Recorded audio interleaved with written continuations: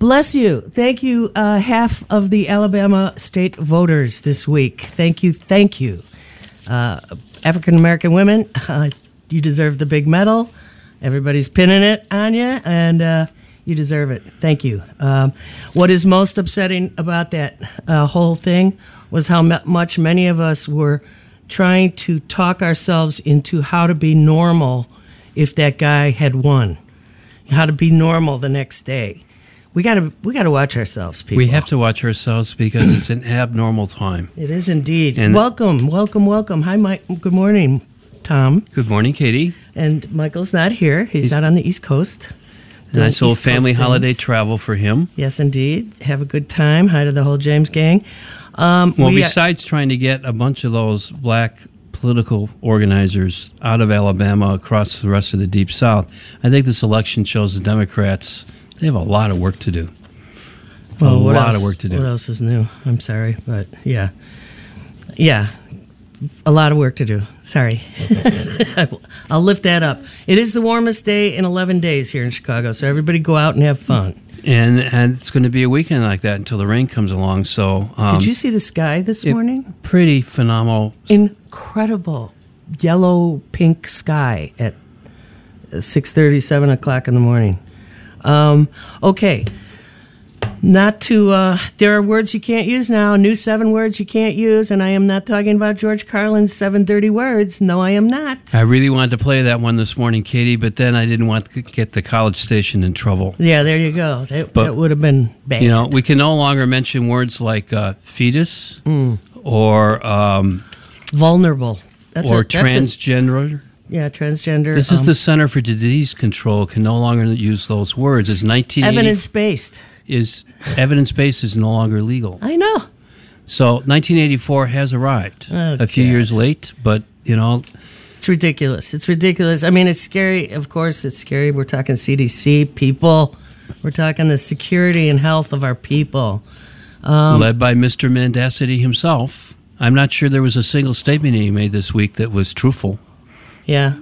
Well, let's see. What else are we talking about? We are knowing that there is a tax scam bill going forward as we speak in the Senate. If anybody has the magic words to turn the zombie senators into actual caring, thinking human beings who can pull the lever for saying, "No way, Jose, please put it in motion. Do the dance. Come on. This is ridiculous. It can't just happen only because, well, we got to pass something before the end of the year," which is what everybody's saying. Well, everybody who has a voice that sounds like that is saying. It's ridiculous. And it's just glibly taking away health insurance from about 13 million people who are mostly under the age of 18. Mm-hmm. Or totally violating the whole basis of insurance, if they understand what that word means, by removing people that would make the insurance pool actually work for all of us.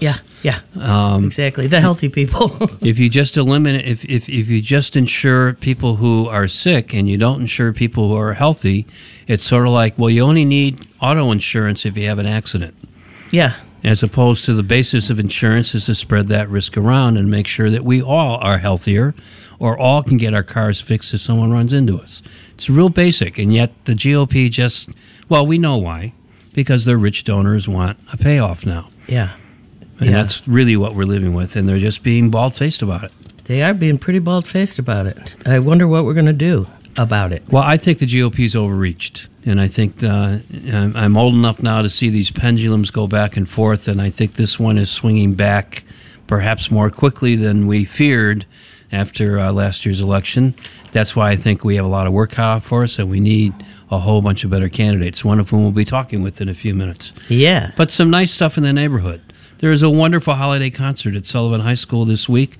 We had the music department chair on our show recently, and they're doing a holiday concert. Be great for the community to show up. 2 p.m. Tuesday, December 19th, the holiday concert at Sullivan High School. Yep. We also have the Blizzard of Books sale at the Rogers Park Library. Is that today? That is today. From 10 to 4. Books for $1 or less, CDs, DVDs, etc. The Friends of Rogers Park Library, a great bunch who've been doing what they should do for, 30 plus years now.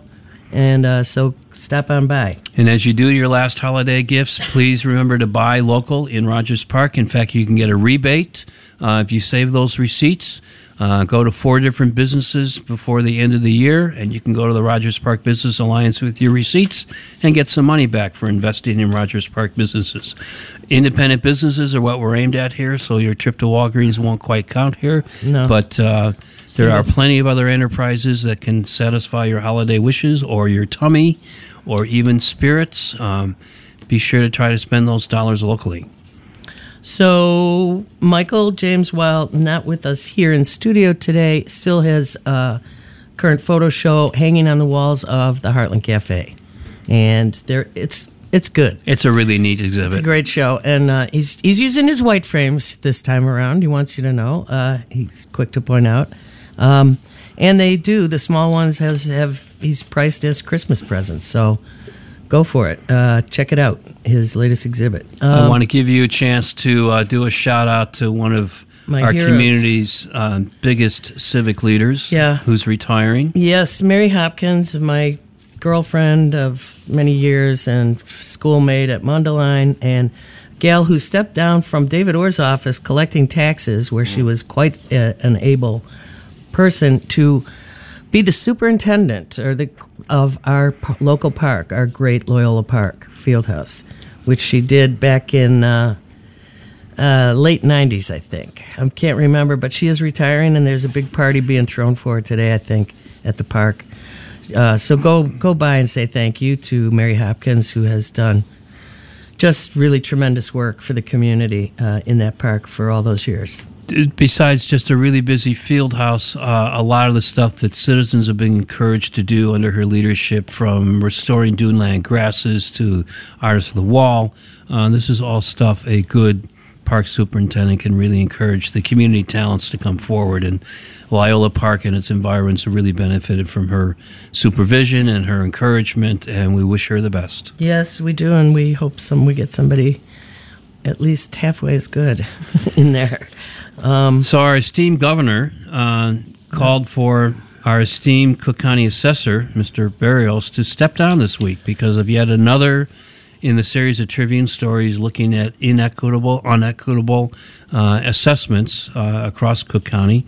I'm not sure that call for resignation is going to happen in the midst of a primary battle. You're not sure? Come on.